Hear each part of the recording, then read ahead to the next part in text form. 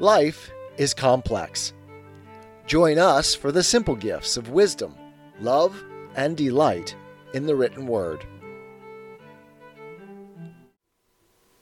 Plato's Republic, Book 9, Part 3. These, then, are the two proofs in a row, and the just person has defeated the unjust one in both. The third is dedicated in Olympic fashion to Olympian Zeus the Savior.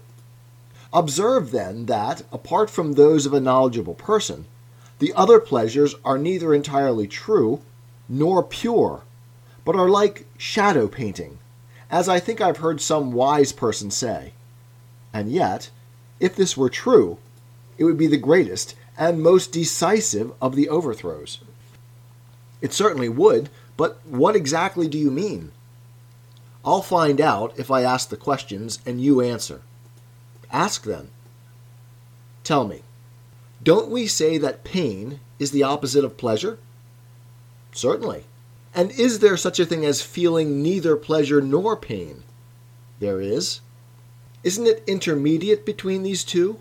A sort of calm of the soul by comparison to them? Or don't you think of it that way? I do. And do you recall what sick people say when they're ill? Which saying of theirs do you have in mind? That nothing gives more pleasure than being healthy, but that they hadn't realized that it was most pleasant until they fell ill. I do recall that. And haven't you also heard that those who are in great pain say that nothing is more pleasant than the cessation of their suffering? I have. And there are many similar circumstances, I suppose, in which you find people in pain praising not enjoyment, but the absence of pain, and relief from it is most pleasant. That may be because at such times a state of calm becomes pleasant enough to content them. And when something ceases to feel pleasure, this calm will be painful to him. Probably so.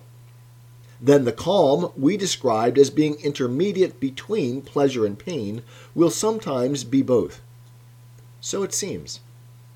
Now, is it possible for that which is neither to become both? Not in my view. Moreover, the coming to be of either the pleasant or the painful in the soul is a sort of motion, isn't it? Yes. And didn't what is neither painful nor pleasant come to light just now as a calm state, intermediate between them? Yes, it did. Then how can it be right to think that the absence of pain is pleasure, or that the absence of pleasure is pain? There's no way it can be. Then it isn't right. But when the calm is next to the painful, it appears pleasant, and when it is next to the pleasant, it appears painful. However, there is nothing sound in these appearances, as far as the truth about pleasure is concerned, only some kind of magic. That's what the argument suggests at any rate. Take a look at the pleasures that don't come out of pains, so that you won't suppose in their case also that it is the nature of pleasure to be the cessation of pain, or of pain to be the cessation of pleasure. Where am I to look?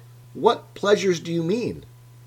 The pleasures of smell are especially good examples to take note of, for they suddenly become very intense without being preceded by pain, and when they cease, they leave no pain behind. But there are plenty of other examples as well. That's absolutely true. Then let no one persuade us that pure pleasure is relief from pain, or that pure pain is relief from pleasure. No, let's not. However, most of the so-called pleasures that reach the soul through the body, as well as the most intense ones, are of this form. They are some kind of relief from pain. Yes, they are. And aren't the pleasures and pains of anticipation, which arise from the expectation of future pleasures or pains, also of this form? They are. Do you know what kind of thing they are and what they most resemble? No. What is it? Do you believe that there is an up, a down, and a middle in nature? I do. And do you think that someone who was brought from down below to the middle would have any other belief than that he was moving upward? And if he stood in the middle and saw where he had come from, would he believe that he was anywhere other than the upper region, since he hadn't seen the one that is truly upper? By God, I don't see how he could think anything else. And if he was brought back, wouldn't he suppose that he was being brought down? And wouldn't he be right? Of course. Then wouldn't all this happen to him because he is inexperienced in what is really and truly up, down, and in the middle? Clearly. Is it any surprise, then, if those who are inexperienced in the truth have unsound opinions about lots of other things as well? Or that they are so disposed to pleasure, pain, and the intermediate state that, when they descend to the painful, they believe truly and are really in pain, but that when they ascend from the painful to the intermediate state, they firmly believe that they have reached fulfillment and pleasure? They are inexperienced in pleasure, and so are deceived when they compare pain to painlessness, just as they would be if they compared black to gray without having experienced white. No, by God, I wouldn't be surprised. In fact, I'd be very surprised if it were any other way. Think of it this way. Aren't hunger, thirst, and the like some sort of empty states of the body? They are. And aren't ignorance and lack of sense empty states of the soul? Of course. And wouldn't someone who partakes of nourishment or strengthens his understanding be filled? Certainly. Does the truer filling up fill you with that which is less or that which is more? Clearly, it's with that which is more. And which kinds partake more of pure being? Kinds of filling up, such as filling up with bread or drink or delicacies or food in general?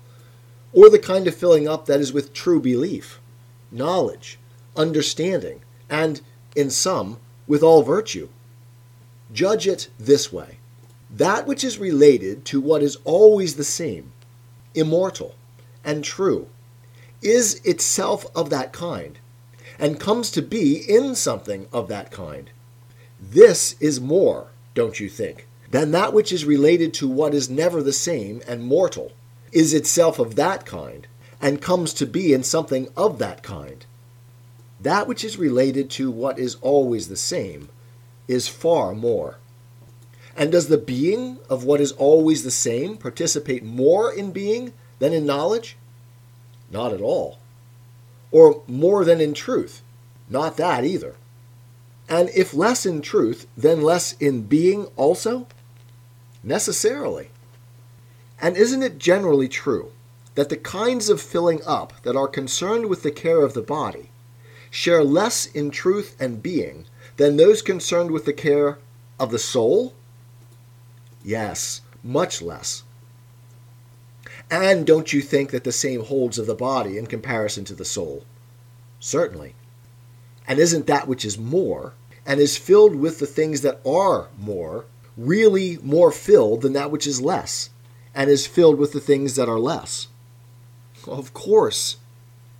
Therefore, if being filled with what is appropriate to our nature is pleasure, that which is more filled with things that are more enjoys more really and truly a more true pleasure, while that which partakes of things that are less is less truly and surely filled and partakes of a less trustworthy and less true pleasure.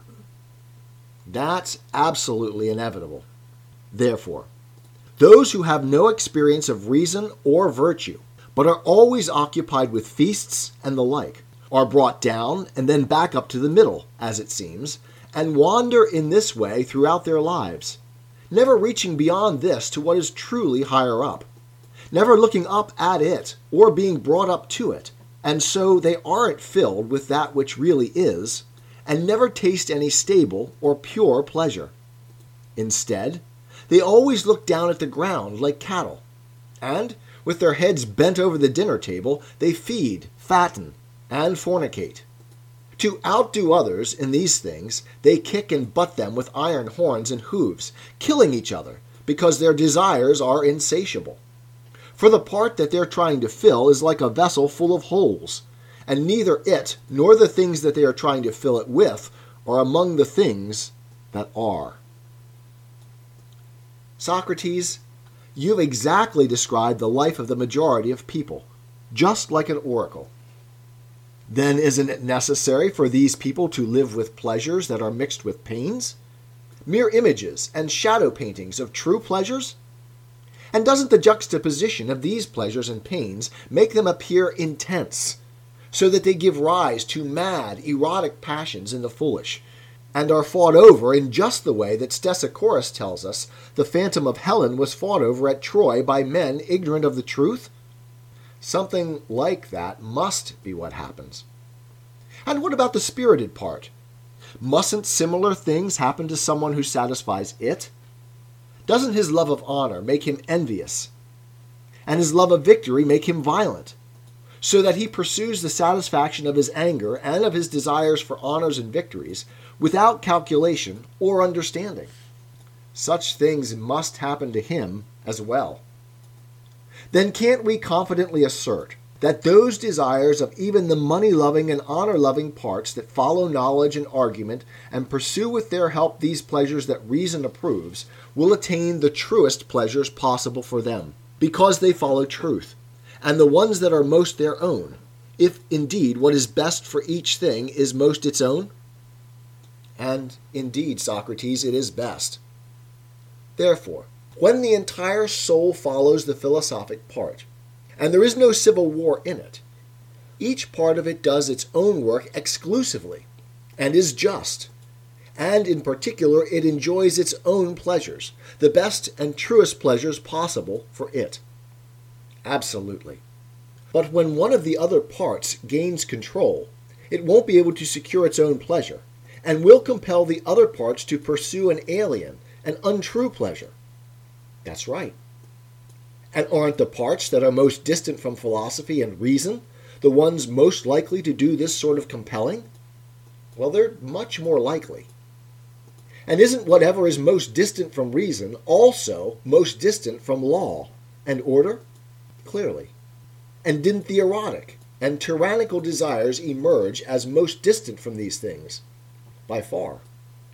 And weren't the kingly and orderly ones least distant? Yes. Then I suppose that a tyrant will be most distant from a pleasure that is both true and his own, and that a king will be least distant, necessarily. So, a tyrant will live most unpleasantly, and a king most pleasantly, necessarily. 'Tis the gift to be simple, 'tis the gift to be free, 'tis the gift to come down where we ought to be. And when we find ourselves in the place just right, 'twill be in the valley of love and delight.